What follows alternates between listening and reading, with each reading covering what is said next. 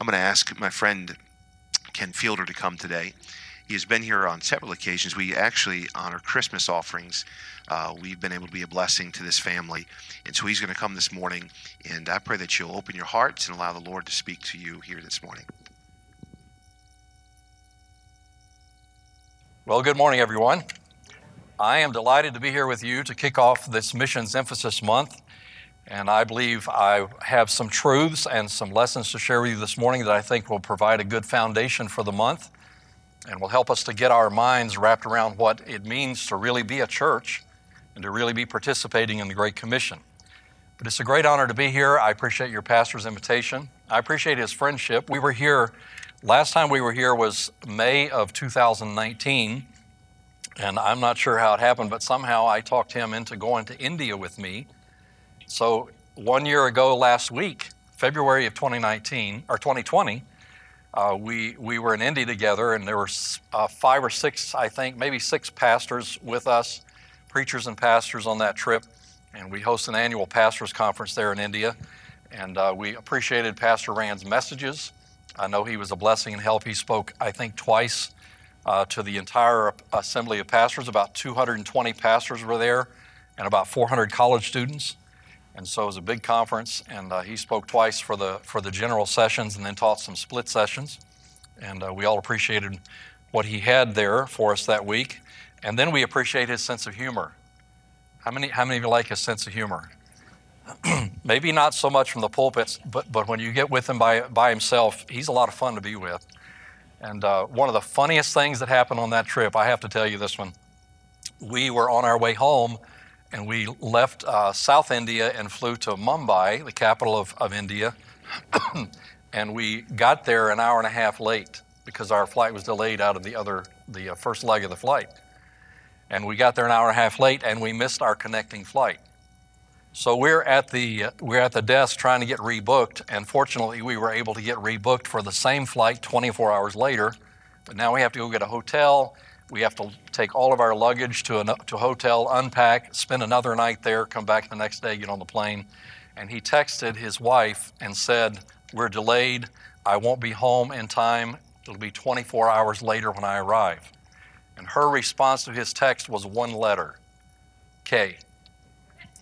Not sorry you missed your flight, not I miss you, I hope you get home soon, just K, fine. We're doing all right without you, I guess is what it meant. I'm not sure. But we laughed pretty hard about that one. I am the director of Worldview Ministries, and as I mentioned, we have the Pastors Conference in India, but our purpose for being there is training Bible translators. We have an institute there, a 2-year master's degree program, training Bible translators. And then we have 8 translation projects around the world in 6 different countries. And God's given us a wonderful ministry. I resigned the pastorate in 2006 after being 16 years in the pastorate in Mansfield, Ohio, and resigned that and went into the work of missions and specifically Bible translation, and God's been wonderful to our ministry. I would encourage you to pick up one of our booklets on the welcome desk out there in the lobby on your way out this morning. Please turn to Acts chapter 2 in your Bible. Acts chapter 2. And I want to give you, as I said a moment ago, some foundational lessons that will help us as we prepare to emphasize missions this month and talk about what the church is, what the function of the church is. And hold your place in Acts chapter 2, and we will get there in just a few minutes. And I'd like to stop here and begin with a word of prayer. Lord Jesus, we thank you for the privilege to be in this place today. What an honor to be with your people. What a joy it is to worship in spirit and in truth. And now, Lord, as we look into your precious word, I pray that we will not look at these verses that maybe are of some familiarity to us and just say, we've heard that before, we know where the preacher's going. But may we please look at your word with a fresh perspective today. Open our eyes to truth. Open our hearts to receive it and live by it. And I pray for your Spirit's fullness today, both for preacher and listener. In Jesus' name, amen. I want to give you two powerful statements as I begin the message, and you'll see them on the screen in a moment. First statement is, God is on a mission. God is on a mission to reveal His glory and extend His grace to every kindred, tribe, and tongue. God has been doing this. God has been on this mission since the beginning of time. Genesis 1:1 says, "In the beginning God created the heaven and the earth." The creation is the revelation of God's glory, isn't it? Psalm 19:1 says, "The heavens declare the glory of God, the firmament showeth His handiwork. Day unto day uttereth speech, and night unto night showeth knowledge, and there is no speech nor language where their voice is not heard." So the very creative act of God was the revelation of His glory. And later in Genesis chapter 1, He created Adam and Eve. And in creating Adam and Eve, He showed us that He wanted a people for Himself. He wanted to extend His grace to a race of people who would love Him and serve Him and follow Him and worship Him and be part of His family. That began in Genesis 1, and it extends all the way to the book of Revelation, where we find the vision given to John in Revelation 5:9 and 7:9, where there are some from every kindred, tribe, and tongue gathered at the throne worshiping Him. So from the beginning of time until the end of time, God's mission has been the revelation of Himself to everybody on this earth, and the extension of His grace, inviting everyone on this earth to His family. And I believe with all my heart, ladies and gentlemen, that when we stand at that throne someday with all of these people from every kindred, tribe, and tongue, we're going to realize with full impact, more than we've ever understood it before, we're going to realize with full impact that this is what God has been doing in the world. And what God is doing in this world is the most important thing happening in this world. Amen right there? So God is on a mission, and I want you to note that word is in the singular. Now go to the next slide if you would please, and you can see that God has given this mission to the church. That's what we're going to talk about a little bit this morning from Acts chapter 2. We use the word missions. This is Missions Emphasis Month, and we talk about the missions outreach of our church. And the word mission in the singular describes what God is all about. The word missions in the plural describes us and our church's participation and involvement and obedience to the mission of God. So God has saved you and ordained you and called you that you would be part of what He is doing in this world, part of His mission. So if this is true, if this is what God is doing, and He has called us to be part of it, then once in a while we need to be willing to evaluate where we stand and what our obedience level is and how we're doing in reaching every kindred, tribe, and tongue. There are 17,000 people groups in the world today. Matthew 28:19 says, "Go ye therefore and teach all nations." The word nations doesn't mean political countries like the U.S. and Mexico and Brazil and Australia. The word nations means people groups. It means ethnicities. And so when God sees this world, that's how He looks at it, and He's trying to reach every one of these ethnicities. And according to mission studies today, there are 17,012 ethnic groups in the world. Over 7,000 of those are still considered unreached. Now, when I use the term unreached, I want to define that, because the word unreached doesn't mean unsaved. There are a lot of people in this county that are unsaved, aren't there? But everyone in this county is within reach of the gospel. They have access to the truth. This church is here. Other churches like this that are gospel-preaching churches are in this county, in this Toledo area. And so these people in is this Maumee County? Lucas County. People in Lucas County are all reached. That doesn't mean they're all saved, but they're all within access of the gospel. Does that make sense to everyone? When I say unreached, I mean they have no access. There are 7,085 people groups today that are still out of reach of the gospel. There's no preacher where they live that's preaching the gospel. There's no Bible to read in their language. There's no church for them to attend where they could hear the truth. And one step further than that, out of these 7,000 plus that are unreached, over 3,000 of them are unengaged. The word unengaged takes it a step further and means that no one is coming. Not only do they have no access to the gospel, no Bible to read, no way to find information about who the true God is, there's no one coming to bring it to them. Many of these unengaged people groups live in places where the climate is very harsh and rugged. It's a hard place to live. Maybe that's one reason we haven't gone there. Many of them live in restricted nations where it's illegal to share the gospel. It's illegal to preach and pass out gospel literature, as your pastor encouraged you to do a few moments ago. And so there are a lot of reasons why we haven't gotten to these people yet, but it's a sad statement and a sad indictment on the church today that we have been given the responsibility of full participation in the mission of God to reach every kindred, tribe, and tongue. And today there's still 7,085 of them that are unreached, and over 3,000 of those, no one's trying to get there, no one's on the way. It's a sad indictment, isn't it?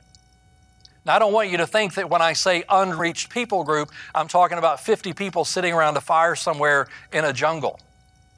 I'm talking about millions and millions and millions of people. It's estimated that over 3.5 billion people have still never heard the gospel of Jesus Christ. The largest unreached people group in the world are the Sheikh of Bangladesh and North India, and there are 240 million of them. And they're still classified as an unreached people group because of the technical definition is less than 2% of the population even claims to be evangelical Christian. And many of the groups that claim to be Christian are not necessarily born-again believers. You understand what I mean by that? So 3.5 billion people waiting to hear the name of Jesus Christ. I asked you a few moments ago to find Acts chapter 2. And you may have found it on your phone, you may have found it on your iPad, or maybe you brought your Bible with you today. I hope you did. But you know that there are over 7,100 languages in the world today, and only 698 of them have a Bible they can open. A whole Bible. About 1,500 have a New Testament, about the same number have a portion of Scripture. And if you subtract that out, here's what you find. 3,733 languages cannot open the Word of God. They don't have a single verse. Now, if this is the mission God is on, and He's given this mission to us, would you agree with me that's a sad indictment on our obedience? I was listening to a podcast the other day of an Iranian pastor who's been in prison and persecuted for his faith and preaching the gospel. And the interviewer asked him this question, what is the number one problem in missions today? And he said, without a doubt, the disobedience of God's people. I'm not here to indict you today. I'm just here to challenge you. I'm here to encourage and exhort you to let this church become, as much as God wants it to be, a full participant in His mission to reach every kindred, tribe, and tongue. I know you have a heart for missions, and that's why you're having Missions Emphasis Month. But may God do a work in our hearts today and throughout this month that takes us personally to a new level. Let's talk about that for just a few minutes.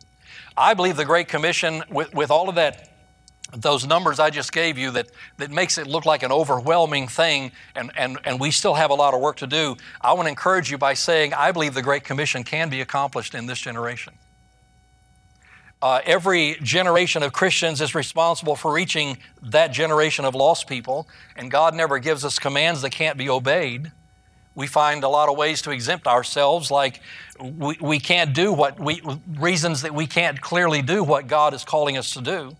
I can never go to the mission field, someone would say. I can never be a Bible translator, someone might say. I can never give that much to missions. And my college president used to say, if you continue to say I can't, you're right, because I can't, never could. God didn't give the Great Commission to the church so we could play our part and make our contribution and hope the next generation will come along and finish it. Here's what I believe. Are you ready for this one? We must take on the task as if it has to be completed before we die. Monclova Road Baptist Church ought to look at the Great Commission as an order from God for us, right here, us, to reach the world with the gospel. If no other church does it, we're going to take on the task. If other churches fail in their efforts and fail in their obedience, we're going to work as if it all depends on us to finish this task. And may I assure you, it doesn't all depend on us. It is the work of God, and He will get it done whether we participate or not. Can I get an amen right there? But I don't want to stand at that throne someday with those people from every kindred, tribe, and tongue and realize that I gave my life to something that wasn't important. We have the people and resources to finish the Great Commission. So now let's look at the Scripture. Would you look at with me, please? Acts chapter 1, and I think you know the context of this chapter, but Jesus is about to ascend back to heaven. And I'd like to read just some specific verses from chapter 1 and then the first 8 verses of chapter 2. So look at chapter 1, verse 4. And being assembled together with them, this is Jesus assembled together with the apostles just before he ascends back to heaven. Being assembled together with them, commanded them that they should not depart from Jerusalem, but wait for the promise of the Father, which saith he, ye have heard of me. Notice that, wait for the promise of the Father. Verse 8, but ye shall receive power after that the Holy Ghost has come upon you, and ye shall be witnesses unto me both in Jerusalem and in all Judea and in Samaria and unto the uttermost part of the earth. Verse 13, and when they were come in, they went up into an upper room where abode both Peter and James and John and Andrew, Philip and Thomas and Bartholomew and Matthew, James the son of Alphaeus and Simon Zelotes and Judas the brother of James. These all continued with one accord in prayer and supplication with the women and Mary the mother of Jesus and with his brethren. And in those days Peter stood up in the midst of the disciples and said, the number of names together were about 120. I won't read the rest of that chapter, so now let's drop down to chapter 2, verse 1. And when the day of Pentecost was fully come, they were all with one accord in one place. And suddenly there came a sound from heaven as of a rushing mighty wind, and it filled all the house where they were sitting. And there appeared unto them cloven tongues like as of fire, and it sat upon each of them. And they were all filled with the Holy Ghost, and began to speak with other tongues as the Spirit gave them utterance. And there were dwelling at Jerusalem Jews, devout men out of every nation under heaven. Now when this was noised abroad, the multitude came together and were confounded, because that every man heard them speak in his own language. They were all amazed and marveled, saying one to another, behold, are not all these which speak Galileans? And how hear we every man in our own tongue wherein we were born? There are 4 gospel accounts, Matthew, Mark, Luke, and John, which all culminate in a Great Commission. Acts begins with the Great Commission. We read that in verse 8 a moment ago. And then chapter 2 tells us the story of Pentecost, when the Spirit of God fell upon the church. The empowering of the Spirit of God upon the church resulted in the people giving the gospel to the nations of the earth. Peter is going to stand as this story continues, Peter is going to stand and preach, and 3,000 people are going to get saved and be added to the church. Later he will preach again, and 5,000 will be added.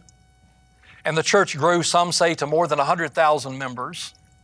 They scattered upon the persecution that arose about Stephen in Acts chapter 8, and they covered the known world with the gospel at that time. But what I want us to see very clearly, and I believe so beautifully and perfectly illustrated from Acts chapter 2, is that Pentecost was the catalyst of a worldwide missions movement. And so if this is the propulsion of the gospel out of Jerusalem, then I think there are some lessons here that we need to observe. I believe what we see here is an example of what the Lord wants to do with this church today.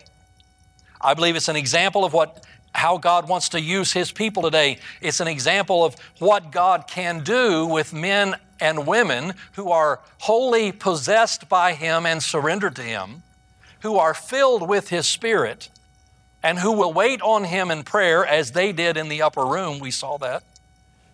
This is what God wants to do.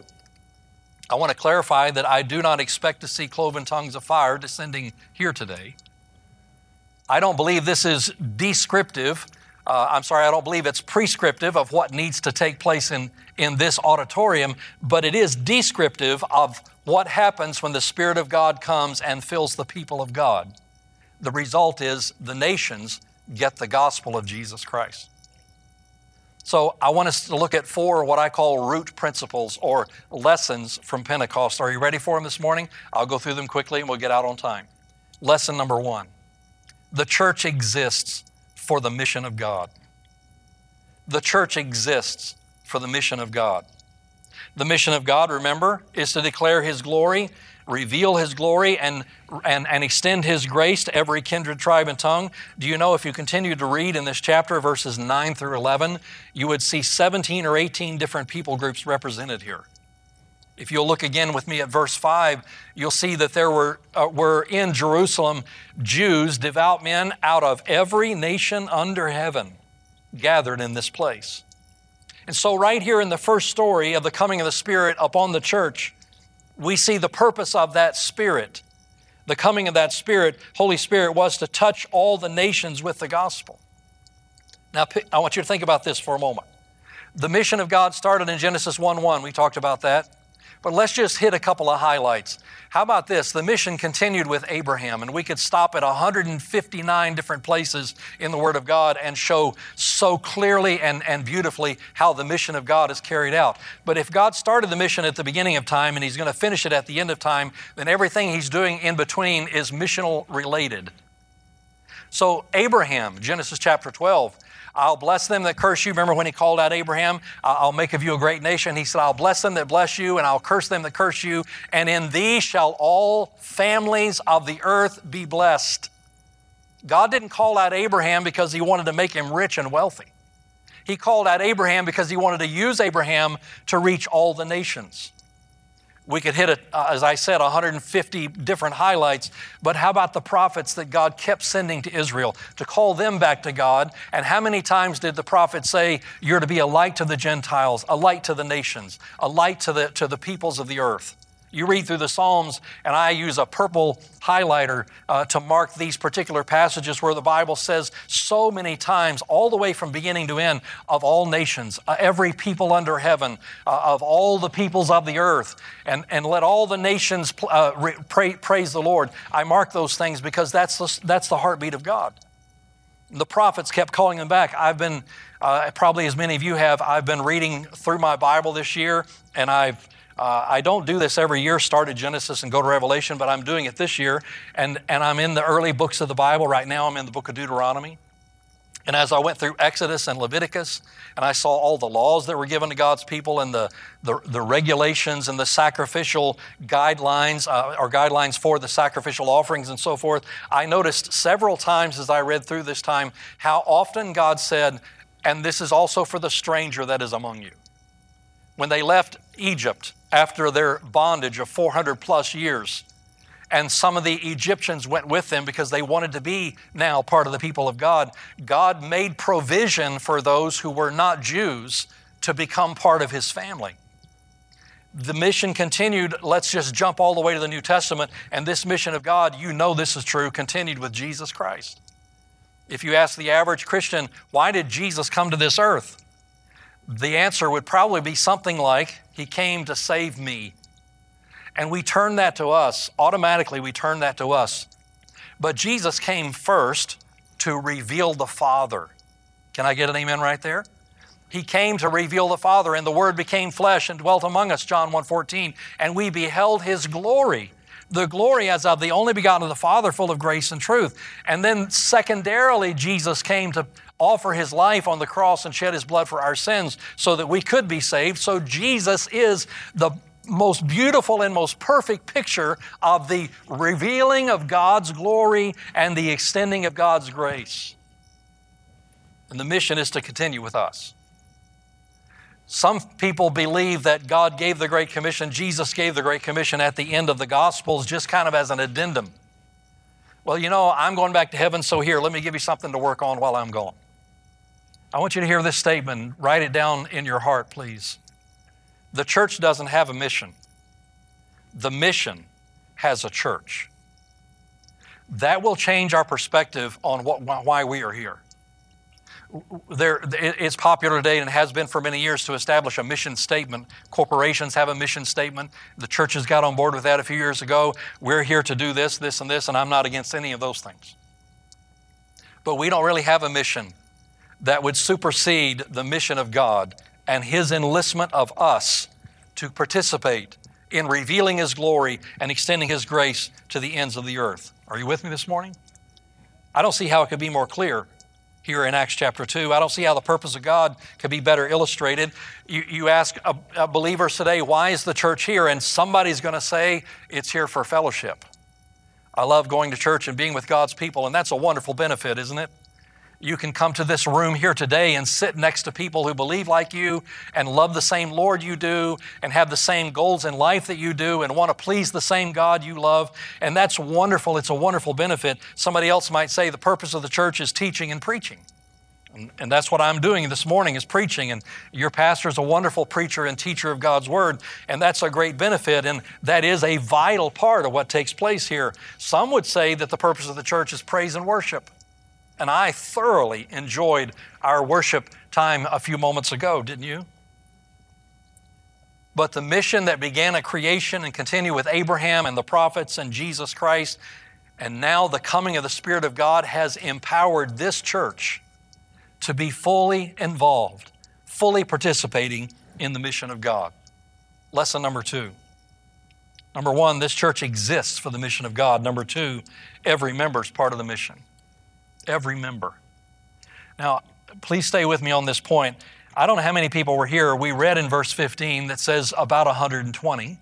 So these are the ones who were gathered in the upper room, the 11 apostles, Mary, the mother of Jesus, and Matthias was chosen to replace Judas at the end of chapter 1.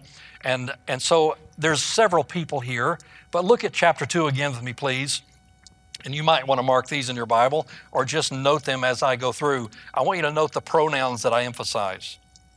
Verse 1, when the day of Pentecost was come, they were all with one accord in one place. Look at the end of verse 2.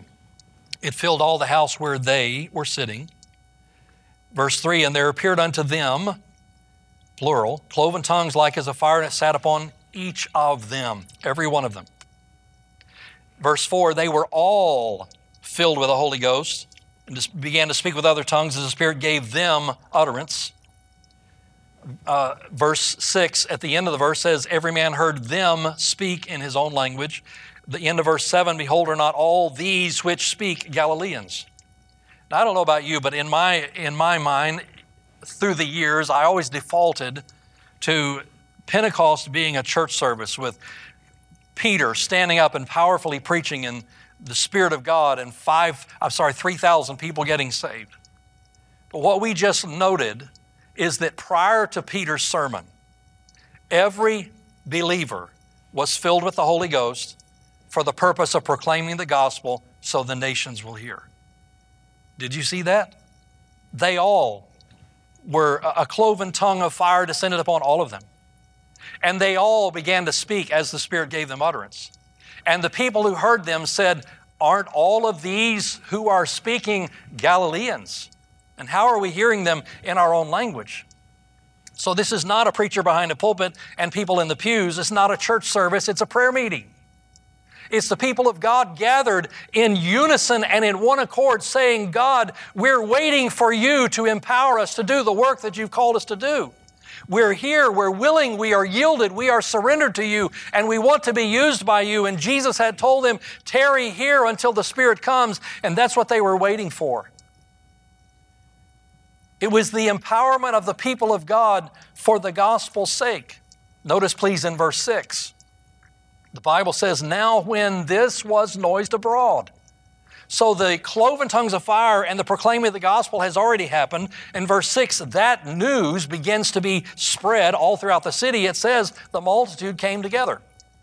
So the huge crowd trusting and responding to Christ, coming to Christ, didn't happen until the Spirit had come and the gospel had been proclaimed already. What do we see here? We see everybody participating. Now, you've probably heard these terms before, but we use the term goer, G-O-E-R, to describe missionaries. Missionaries go to a foreign field. And these missionaries are uniquely qualified and gifted, and they have special talents and abilities, and they know how to learn languages. They know how to eat bugs and worms, and it doesn't gross them out. So they can go to all these places that I just couldn't handle that. I got a weak stomach. But these people are, besides being gifted for it, they have a special calling from God. So they are the goers. And over here, we have the senders.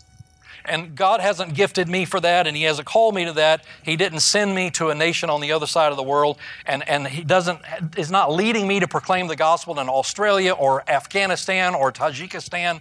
And so I'm going to help send the goer. I believe an unintended consequence of dividing these two groups has led many of the senders to say, since God didn't call me or send me, I get to choose what I do with my life. Please know that is so far from the truth. We must not divide ourselves into goers and senders. We are all one group. We are all goers, and we are all senders. The responsibility of every person in this room this morning who knows the Lord Jesus Christ is to be a witness for Christ right where you are. To go to the people in your neighborhood, your family, your workplace, the sphere of your influence. As you go, Matthew 28:19 that says, "Go ye therefore and teach all nations." You study the meaning of those words. It actually means as you are going about life, you make disciples. Every believer in this room this morning is a missionary. It's not a special group that's set apart from the rest of us. And every believer in the room this morning is a sender. I go where I am, and I help you if God's leading you to a different location. I will help send you to reach them with the gospel and get to another kindred and another tribe and tongue. The church exists for the mission of God, and every member is to participate. Lesson number 3, quickly. The Spirit of God is the power behind the work. This was not the apostles' doing. It was not the work of a well-thought-out plan or a finely developed strategy. The apostles didn't get together and strategize about who's going to go to this province and that province and who's going to go to Asia Minor and who's going to go out to Rome later on and to Spain, as Paul talked about. This was not a strategy. This was not an organizational structure. This was the Spirit of God falling on the church to empower them to go. The Spirit of God did this. Jesus, before He left this earth, He said to the apostles, verily, verily, I say unto you, he that believeth on me, the works that I do shall he do also, and greater works than these shall ye do, because I go unto my Father. When the Spirit of truth is come, He will guide you into all truth. He will empower you for this. And so the question for us today, is this what we want for our church? Do we long for this today? How long has it been since we sensed the power of God compelling us to give the gospel to someone? Why do we think we can just come together and have church and enjoy the worship and learn a truth from God's Word and go home and live our own lives this week as if there's nothing more to do and there's nothing more to participate in? Could I suggest we need a revival in the church? And it's not a revival that will make us better husbands or wives or better young people and better employees. All that would be helpful. It's not just a revival that would restore harmony to the body of Christ, because I think there's a lot of schism in the body of Christ today. But I'm talking about a revival that will break our attachment to the world and to temporal things. A revival that would shake us out of our complacency and propel us into full surrender to God and His will for our lives. A revival that would result in a people sold out and wholly given to the mission of God, completely abandoned to Him, that would result in the Spirit of God empowering this people of God here for the mission of God. I get the privilege to be in churches all across the country, and I meet some really great people who I believe with all my heart love the Lord, but our churches are full of armies. Our churches are armies of unenlisted soldiers, with one foot in the world and focused on a career and money and conveniences of our lives. And we need to yield to the Spirit of God and say, I'm here, Lord, waiting on you and your direction. I will yield myself to that every day. Who do I need to talk to today? Many of you probably have read or seen the little booklet about, 60 pages by Carrie Schmidt called Done. And it talks about how we trust in what Jesus has done to get to heaven instead of doing in our own effort. I was at a gas station the other day, and I walked in, and there was no one else in the store, and the young man behind the counter was very chatty. So we stood there for 2 or 3 minutes just talking about different things, and I walked out, and as I'm walking back to my car, the Spirit of God said, you need to say something to him about me. And I went to my car and grabbed one of those books, and I kind of give them out like gospel tracts sometimes. And I walked back inside and I laid it on the counter and I said to the young man, this book talks about how people try to go to heaven. Some people try to go to heaven by doing everything they possibly can to earn their way there. I said the right way to get to heaven is to trust in what Jesus has done. You see the title of this book? It's already been done. You just need to put your faith in Jesus. And you know what he said to me? He looked at that book and he looked at me. He said, are you kidding me? I said, what do you mean? He said, my girlfriend is a Christian and she's been talking to me about this for months. And now you come in here and hand me this book. He said, I guess I better read it. I said, I guess you better read it too. But you know what that is? I'm no great saint, but that's just one example of what I'm trying to illustrate this morning. Somebody who heard the Spirit of God say, there's one. And in this case, I obeyed. And I would have to tell you, and I'm embarrassed to admit, there's times I haven't. Have you ever done that? But Pentecost was the coming of the Spirit so you would go right where you are and send others where you are not. The church exists for the mission of God. Every member is to be a part. The Spirit of God is the power behind the work. And I love point number 4. God had a plan from the beginning. And I've already talked about that, so I'm not going to belabor the point, but Peter's going to stand up in a few minutes, and he's going to show these people and at the beginning of his sermon, he quotes from the book of Joel, chapter 2. And he is showing the people here that this is not some new, spooky, sensational event where miracles are happening just for the sake of miracles. But this is the unfolding of the plan of God. This is the Spirit of God empowering this church right here to help you understand that you need Jesus. And may God do that here at Monclova Road Baptist Church today. May God help us see that He's here to help us reach the nations. Would you bow with me in prayer, please? Lord Jesus, I pray that you will